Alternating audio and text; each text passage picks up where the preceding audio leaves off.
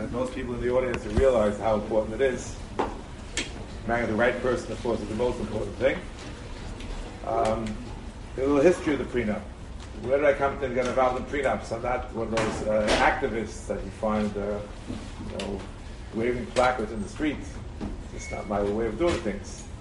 It happened like this. A little history. Many years ago, I assumed the rabbinical position in Young Israel of Riverdale. Still there.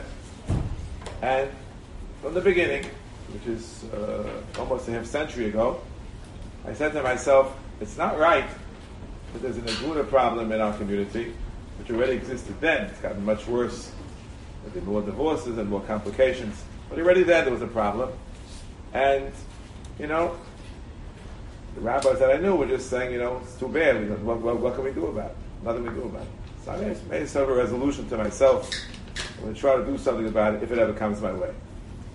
So I had a 15-year honeymoon. There were a couple of divorces in my community, but it was a pretty small shul. But they resolved themselves. They went, whatever they went to court, they went to however they went. They never came to me. If they didn't come to me, I'm not required to get involved. But, all honeymoons have to come to an end, and I had a serious problem with a couple. I tried to counsel them, and what can I say? It was things weren't working out. There was a shred of violence, and general, we'll call it incompatibility. It often happens when people get married, they're in one place, and then they move in different directions in terms of their career success and other things. Details don't matter right now. So it came a point in time where the woman said, I really need to get divorced, and I want to get. And the man said the word, which to me was a red flag in front of a bull. The A word. The A word. If she won't do A, B, and C, she will be an A. You got it. This is what I resolved already 15 years ago. It's not happening on my watch. And now it's starting to happen. I told the fellow, you just have to give your wife a get. Give it now. Whatever details you have with her in sake of the court, wherever you're going, I don't care. Just give it a get and then fight it out later. So we did what many Orthodox Jews feel is inalienable right. We went to a different rabbi. But this fellow is a very honest guy. Really, he told the truth to the other rabbi.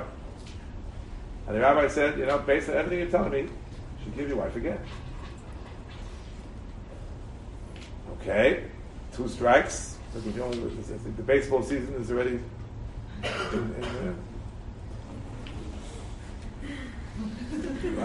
games are going 1 after 2 strikes. So he tried a third at bat, told the other rabbi, listened carefully, and said, you should give your wife a get right away. So he had now 3 strikes and you're out. Out. He said, our little community of Riverdale, there were only 3 public shuls at the time of any size. There was the My Shul Young Israel, and the main shul, RJC, was Rabbi Rosenblatt, and the HIR, Rabbi Avi Weiss. And they all, without asking me, I didn't say anything to them, based on his own words, said, give a get. But he still didn't want to give a get. All right, I'll give you the timeline. It's important to get the timeline. This problem started, it was a summer or something like that. It started early, but it became acute after the summer of 1989. And nothing's happening. So the woman complains to us, rabbis, you're not doing anything. How are you going to help me? So after Sukkot of that year, we told this gentleman, listen, I discovered a letter that we wrote to him. There was also a phone call. We said, listen, until you give your wife a get, you're not invited to any of these 3 shuls. If you come in, we're going to stop the services. Ooh. You never know what's going to happen. Will he come in and have to stop the services? No, he didn't come in. It was one little kind of a shtibel. It wasn't like the popular shtibels of today. It was a small little shul with most of the people were retired, and many of them were not even fully observant. It was really way beneath the station of this gentleman. But let him go there. And, fine. This goes on for a long time. It's now just before Pesach. Okay? It's right after Sukkot, but just before Pesach. It so happened, nothing is made up. HaKadosh Baruch Hu runs the world. Yeshiva was learning that year Masechta Gittin. Same they're learning now this year Masechta Gittin. It repeats every 10 years or so. So I told the Talmidim, listen, enough of this lumdus, whatever we're learning. After Pesach, we got to sit down and try to figure out some solution. See what's been written about it. Let's get involved. Okay? You're not going to believe it. We start right after Pesach. We start working on it. 3 days later, the get is given. How'd that happen? It was a good judge, a smart judge. It was a woman judge, a Jewish judge, not observant, but she was properly coached. And she told the parties, listen guys, I'm dividing your assets 50-50. 50-50. But if, mister, you give her a get within 10 days, I'll give you 55%. Instead of penalizing him for not giving a get, which is a serious problem, she rewarded him for giving a get. So the get was given. The get was given. It was Rosh Chodesh Iyar. Just about the anniversary now. It was Rosh Chodesh Iyar of that year. For Jewish historians, those are the Daf Yomi see him in Madison Square Garden. I think the first one. And that Shabbos, he came to Shul. I told the Gabbai, you have to give him Shlishi, the most honorific of all the Aliyahs. The Gabbai said, I don't understand. For 6 months he was persona non grata, and I get Shlishi. I said, exactly so. For 6 months he didn't give a get, he was non grata. He gave the get, he gets Shlishi. So he gave Shlishi. After the next Aliyah, people sometimes come to the rabbi to shake his hand, something they do, they don't. I ran over to shake his hand. And he was a little bit, standoffish, but he shook my hand. And thank God, he remarried, she remarried, and they lived happily. There is a get is a parish in the Torah. But in the meanwhile, I was already on my road. In those 3 days, engines were already revved up to try to figure out a solution to this thorny problem. I discovered a publication that had been printed 2 years earlier, 1988, in the month of Iyar, called Moriah, a very prestigious rabbinic journal in Jerusalem. It was an article written by a man I never heard of before, about Tzvi Gartner. And he caused a suggestion from a man that maybe we heard of, didn't know too much about him at the time, Rabbi Zalman Nehemiah Goldberg. Later we found out that he was one of the real Gedolim of the generation. A son-in-law of Rabbi Shlomo Zalman Auerbach, but in his own right, a Gadol b'Torah, with whom I enjoyed a relationship for many years. For many years. And he had a suggestion. I didn't really know him, but someone, Rabbi Goldberg Shlita, who was just come to my yeshiva that year, he was under the Chavrusa because he was from Shlomo Zalman's close to him in Shara Chesed. So he called up for me, and I called him up. He treated me so deferentially as if I'm somebody. I was really a nobody, and he's, one of the Gedolei Hadar. And we corresponded. Can we implement what you did? He said he doesn't know if it's been implemented, and I had certain comments about it. Back and forth, a lot of correspondence. And I realized, it's like go to Israel to meet him face to face, nothing's happening. You have to. So, flew out. It's now January of 1991. Anyone know about world history? What happened that month? Can anybody know? It's tough. The Gulf War. It's January 91. And I'm there, I have I'm coming to the land in the Holy Land, and then all of a sudden there's a threat of a war. Meanwhile, I went to Zalman Nehemiah. He treated me like a king, and I was a nobody. He said, you really want to do this? After all this, you really want? Yes, I really. You can't do it based on me alone. You have to have somebody else. I said, well, Rebbe, who should I go to? Go to Rav Tzimba List in Tel Aviv. Sadly, both of them are now Zecher Tzadik L'Vracha. So we were both with us, and now they passed away both recently. So I went to Rabbi Simbalis. He said, I called him up. He said, meet me in the Bezdin in Tel Aviv. So I drove to the Bezdin in Tel Aviv. I met him in the Bezdin. I drove him home to his house. It's home Tel Aviv. And I showed him what Rabbi Zalman Nechemia wrote. Now, they were colleagues. They were friends from the Yeshivas Chevron. They were both geniuses in Yeshivas Chevron so many years before. And now they're major figures in the Bezdin in Eretz Yisrael. One in Tel Aviv, one in Yerushalayim. Looks and says, I don't like it. I don't like it. It doesn't make sense to do this. Do it another way. And he flipped it around. The details will come to us. Flipped it around. I was so depressed. Here I spent corresponding from right after Pesach, and now it's January. It's about 8-9 months. And then in 1 hour, it's all out. Rabbi A says this, Rabbi B says this. It's going to go nowhere. Oh. I went back to Rabbi Zalman Nechemia. I said, you sent me to Rabbi Simbalis. He says, this way. Thinks for a second, says, we'll do it his way. You know, all Chachamim are like Kodesh Baruch Hu. B'mokum shata mosa gedeluso, shoma tamosa imnusanusa. Say it in the Moshe Shabbos in the Synod. In 1 minute, said, okay, so we'll do it his way. After he had written about it already almost 3 years before the other way, and we corresponded for all his do it his way. Okay.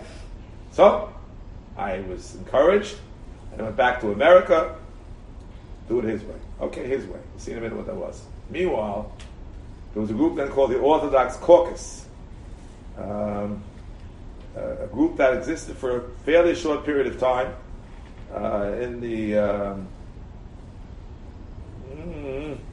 let's say through the 90s, from late 80s to late 90s, and it just sort of disbanded. They did 2 great things. One, they helped me with the prenup, and 2, they helped restart the Bezdin of America. To restart, to be reinvigorated. So I had to go back to all these lawyers to make sure that what we're going to do is going to be legally binding, otherwise it's useless in this country. Guess what? It took another year, a whole year, with the lawyers, back to Rabbi Goldberg, went back the next year. It's now already January 1992. It's peacetime, no wars going on. And he made a few adjustments. Someone typed it up for me, made a few additional adjustments, and I had him signed by Rabbi Zalman Nechemia and signed by Rabbi Simbalis. I got a third important signature, Rabbi Ovadia Yosef. How did I get to him? It's another long story, not for now. He came to YU for sort of a little sabbatical, and I was Rabbi Chalap's emissary, and I went the previous year to arrange the details, and then I went back to see him. He really knew me a little bit. He signed his name. He actually wrote the date on it. Chof Ches Shvat, I think it was. Tov Shin Nun Beis. The date. And he signed his name. Okay. Well, came back to America, very encouraged. I wanted to get some of the big dayanim to sign it here. So I got Rabbi Libis Zatzal, who's head of the Igor Rabbonim. Got Rabbi Schwartz Zatzal, head of the Stadlis Rabbonim, the RCA. I went to some of my rabbinical friends in Brooklyn. I figured, Brooklyn is Rabbi Libis was from Borough Park at the time. I figured, let me get some of my other people who I knew a little bit better. And they said, it's okay, but NIMBY, not in my backyard. It's not happening, and they didn't want to get involved with it. All right. We went to work. It's already 1992. I have 5 rabbinical signatures. We wrote it up, and we went to work. Of course, it was tweaked a few times since then. What I have in front of me, it says revised November 2018. Okay, that's from 1992 to 2018. It's a lot of years in between. Tweaks here and tweaks there. Nothing since then, to my knowledge. We're already holding in 2023. It's already almost 5 years later. So far, I think it's still the way we want it. And let me tell you what it says, and try to answer your questions. The halacha says that when a man gets married, he's obligated to support his wife. Hope you know this. Make sure to remind him, and you heard it from me, that it's an obligation for a man to support his wife. It's in the Ksubah. It's in the Torah. Okay, fine. What happens if the couple breaks up? No longer living under the same roof. Does the obligation continue, or does it cease? Shulchan Aruch tells us clearly, very clearly. It depends whose fault the breakup is. That's the most unclear thing in the whole wide world. It's clear what the law is, but it's unclear what the facts are. Okay? So some cases you'll be obligated by virtue of the ksuba alone, and in some cases not. And the problem is they'll fight till she turns white, until you clarify whose fault it is. You know, in America, in almost all areas of law, no fault. There's no fault. Car insurance is no fault. Because you start with fault, you never creep out of it. So what we did over here is, in a sense, a kind of a no fault, where the man obligates himself to give her support, no matter what, whether it's his fault to break up, her fault to break up, doesn't matter. We try to close that gap. That's gap number one that we closed. Gap number two that's closed. In the ksuba, it tells you he has to support her. Doesn't say how much. So you can argue till doomsday how much is the support. So we put in a certain amount of money. Right now, it's $150 a day. This leads to about a little more than $50,000 a year. You figure out if you can live on that. With your own apartment and your own food, clothes, and the various insurances, and sometimes you have to have a car. You know, it depends where you live. That's where it's standing now. And more than that, we wrote it in a perfectly legal fashion. The ksuba is written in Aramaic. And technically, it could be brought into court, but you know, this way was done in English with the approval of many attorneys. So we closed these three gaps. We said even if the breakup is arguably her fault, he's still going to pay it, and he's going to pay $150 a day, and it's written in legal form, so it can be enforced in a court of law. This is what it says in the prenup. So therefore, the man whose marriage is floundered and there's really no chance of it being resuscitated, so typically, he's not in a rush to give her a get. But now he is in a rush to give her a get. Doesn't have to give her a get, not forced to give her a get. All he has to do is pay $150 a day. Now, if he's a billionaire, couldn't care less. If he's a pauper, doesn't have a nickel to his name, he's judgment proof, also couldn't care less. But almost everybody falls in between. And therefore they're not interested in paying money to a woman that they no longer love, or that they don't want to stay married to, etc. Or she won't want to stay married to them. That's all. That's how it works. That's how it works. In addition, this is called a binding arbitration agreement, where the parties agree that there's a dispute between them. They're going to go to the Beis Din of America to arbitrate. Now, what does the Beis Din of America have the right to arbitrate? So certainly, the issue of the get and the prenup is of this nature. But there are other things that people can fight about. Financial issues, there can be custody issues. So, after a lot of back and forth, the present version says that the Beis Din is authorized to decide all monetary disputes, division of property and maintenance between them, and to utilize principles of equitable distribution in accordance with customary practice, as the Beis Din deems appropriate according to principles of Jewish law, equity, and local custom. Which means as follows. There are many women who are afraid to give jurisdiction in monetary matters to the Beis Din because they get a better deal in a secular court. They may not be allowed to do that, but sometimes they're not so proper. Here, it says that the Beis Din has the right, when appropriate, to use laws of equitable distribution, which any judge would use, as an additional factor, as approved by Jewish law, which Jewish law does approve, at least in certain cases, utilization of secular law details when the parties agree in advance, and sometimes even if they didn't agree in advance. Number two, custody. Now custody and visitation, you understand very well, the state views itself as the protector of the children, and therefore it's not given to arbitration. All monetary matters are given to arbitration, and once the arbitrators rule only two ways to overturn it in secular law. Either corruption, dishonesty, or irrationality. Otherwise, what the arbitrators say goes. Comes to custody visitation, no such thing. There's no automatic rule that the judge has to agree to.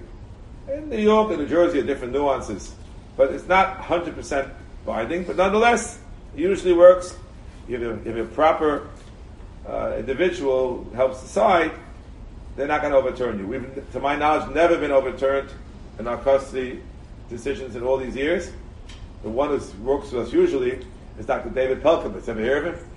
He's the Gadol Ador. We're not going to find someone bigger than him in the secular court. We're going to start up with him. So they don't start up. They usually accept what we have to say.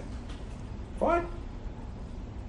Does say that the Beis Din may consider the respective responsibilities of either or both of the parties for the end of the marriage as an additional but not exclusive factor in determining the distribution of marital property and maintenance should such a determination be authorized by the parties. Some people don't sign this and they say, just take care of the get for me. That's not always a wise decision because you're much better off having everything decided in bed. Not just halachically it's better, but even practically it's better. It's faster, it's cheaper, it's fairer, and it's halachically the right way to go. So we always advocate that one should sign the optional parts as well. And the support obligation, so the man obligates himself to support his wife, all Jewish husbands, and if the domestic residence shall cease, whatever reason, $150 a day, in lieu of my Jewish law obligation of support. Okay? So long as the two of us remain married according to Jewish law, even should another source of income or earnings. Now that's important. Because in Jewish law, strictly, he has to support her, but she has to give him her earnings. So he's waiving the right. And he waives it again now, and he waives it again later. And it's done Me'achshav, Bezin Choshuv, with the Kinyan. It's all to overcome certain technical issues, what we call asmachta, which are overcome in this fashion. It's a longer story. However, this support obligation will terminate despite husband's compliance with the terms and decision and recommendation of the Beis Din of America. Wife refuses to appear upon due notice or fails to abide by the decision and recommendation of the Beis Din. This is very important. Otherwise, she'll hold him up for life. Furthermore, she waives her right to collect any portion preceding the date of a reasonable attempt to provide written notification to husband. She intends to collect the above sum, notarized signature, etc. Why do we do this? We had a following situation. This is amazing.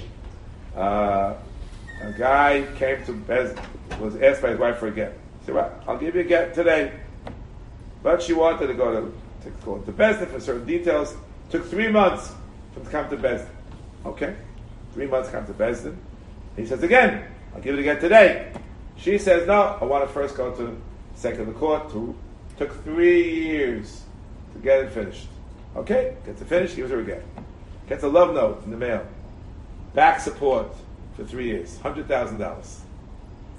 What? He wanted to give her the get the first day. So it came to our Beis Din to decide. There was a split decision, which is rare in our Beis Din. 2 judges said, "Oh, this is ridiculous. He agreed the first day in Beis Din to give her the get. But it took 3 months till they got to Beis Din. So he has to give her $10,000 for 3 months." Other judge said, "That's ridiculous. He wanted to get the first day. It took 3 months till we got everything together. The husband and the wife and the 3 judges and the 2 lawyers. So, why is that his fault?" So they both appealed. We have appeals going on. He wanted to pay nothing. She wanted to pay, got $100,000. And I was the appellate judge. So I thought about it a lot. I wrote a decision first in Hebrew, then in English. She is entitled to 0. Oh, she had a fit. So she went to the Maryland court and claim that my decision was irrational and therefore should be set aside. These get the 10. Well, the judge said, not only is it not irrational, it's a very reasoned and good decision that this judge made. I was flattered. This is the essence of what our prenup is all about. And now I'm ready to answer the questions here, and as time allows, additional questions as well. Question 1. Does forcing a man to give a get render the get puzzle? How do you define force? Force can either be physical force. The case not long ago here, people are in jail still for that crazy case. We never ever use physical force. The FBI tried to pull us with a sting operation. They tried it with us and they got nowhere. We never use physical force. Even though in theory, in some places, in some cases it can be done, we never use that. Sadly, there are other methods which are considered to render get puzzle. Putting someone in jail, excommunicating somebody, and even taking his money. You take his money, so I'm stealing your money from him to get, this could render the get to be puzzle. Okay? Now, of course, in our case, we're doing none of the above. But it's a monetary payment. That monetary payment is simply his support obligation. In half the cases, he's obligated even without signing the prenup. Right? The ksuba. Half the cases, he would not be, except for signing it. Depends on whose fault the breakup was. But since that obligation is a legitimate obligation, so we're not, let's say there would be no obligation. Just the ksuba. So you have to give some money to your wife.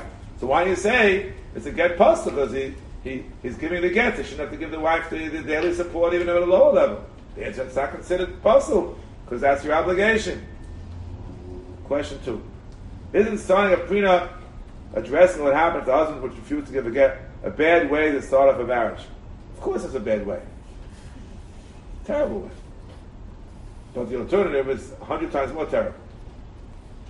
Person being an aguna. What does the ksuba say? Everyone who gets married has a ksuba. Ksuba is the same thing. It says in Aramaic. No, what it's talking about. It means that if he dies or divorces, he has to give it this much money. Come on. 3. Do I suggest bringing up a prenup during the dating process to make sure you're on the same page with the person you're dating? No. It's hard enough dating without this. You hope it'll be on the same page. 4. What if a chassan's Rebbe says not to sign a prenup? She's got a different Rebbe. 5. What if a chassan himself doesn't want to sign it? So it gets a little bit tricky. Some rabbinic colleagues of mine will refuse to be Misada Kiddushin unless the prenup is signed. And although I was the one who sort of was involved in the prenup from its inception, I'm not so strong. I will encourage it, and I will try to bring it to fruition, even when someone's got certain obstacles in the way. But I don't feel that I'm such a big guy that I can refuse to do a wedding, the absence of a prenup. I advise strongly it should be done, and they don't do it, so what can I do? I try my best. I don't think that refusing to do the wedding is the proper way to go. I answered the 5 questions on a piece of paper. Now, I think it's a few more minutes. I'm assuming, is that fine? When am I supposed to end? Like 8. That 8 includes an oral presentation, so I don't know how much time you need. Let me talk about ORA for a minute before I open the floor. ORA means Organization for the Resolution of Agunos. And they do what used to be done in the old years in different ways. Why is the Aguna crisis now more than in previous years? The answer is in previous years there was much more of a community pressure to give a get when the rabbi insisted on it. There is a story about Rabbi Akiva Eiger, who lived in the 19th century, that someone refused to give a get to his wife. And Rabbi Akiva Eiger told him, I'm giving you 2 choices. You open the first mission in Kiddushin. That a woman is released from marriage either with a get or the death of her husband. The story is told that he didn't give the get, and down the stairs from Rabbi Akiva Eiger's house, he fell down and died. Now, if it would happen again and the get was given, it would be a get puzzle, because it's a death sentence. That was Rabbi Akiva Eiger. We don't have Rabbi Akiva Eigers today, and we don't even have any rabbis. We have many great rabbis. We no longer have the Kehillah structure they had. In Europe, in those days, this is the early 19th century, in most communities in Europe, there was still a community, a Jewish community, which was very often state recognized and even state sponsored. You had to belong to a Jewish community, and some community was a Jewish community in those years, early 19th century, and the only way out of it was to convert to Christianity. Not many people wanted to do that. So you were whether you liked it or not, you're part of the Jewish community. There was only one chief rabbi. He said, give a get. It was very difficult not to give it. He said, no, you can't, there's nowhere to go. And there's another type of pressure, which is called harchakos to Rabbeinu Tam, which means that if you can't force him to give a get, you can tell people, don't talk to him, don't do business with him, don't give him honors, etc. Although we said don't live into shul. You're allowed to do these things. You can't excommunicate him, chas v'shalom. You can't take his money, you can't beat him up, you can't put him in prison. But these types of communal pressure were very, very effective in many, many cases. Also with many fewer divorces in those days. Now that community doesn't exist anymore, that's gone. What the three rabbis did in Riverdale is almost unprecedented and unfollowed in New York City.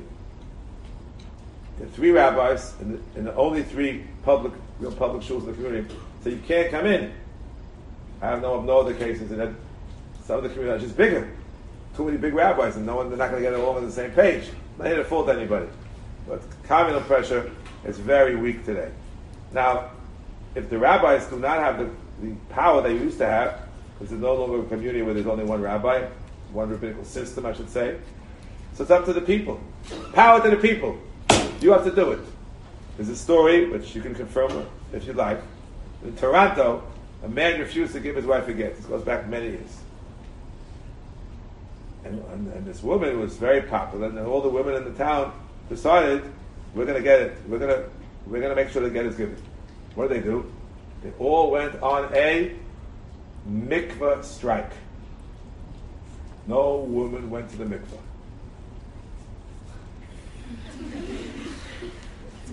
The get was given. Now, that's the story that was told. I think it's a true story.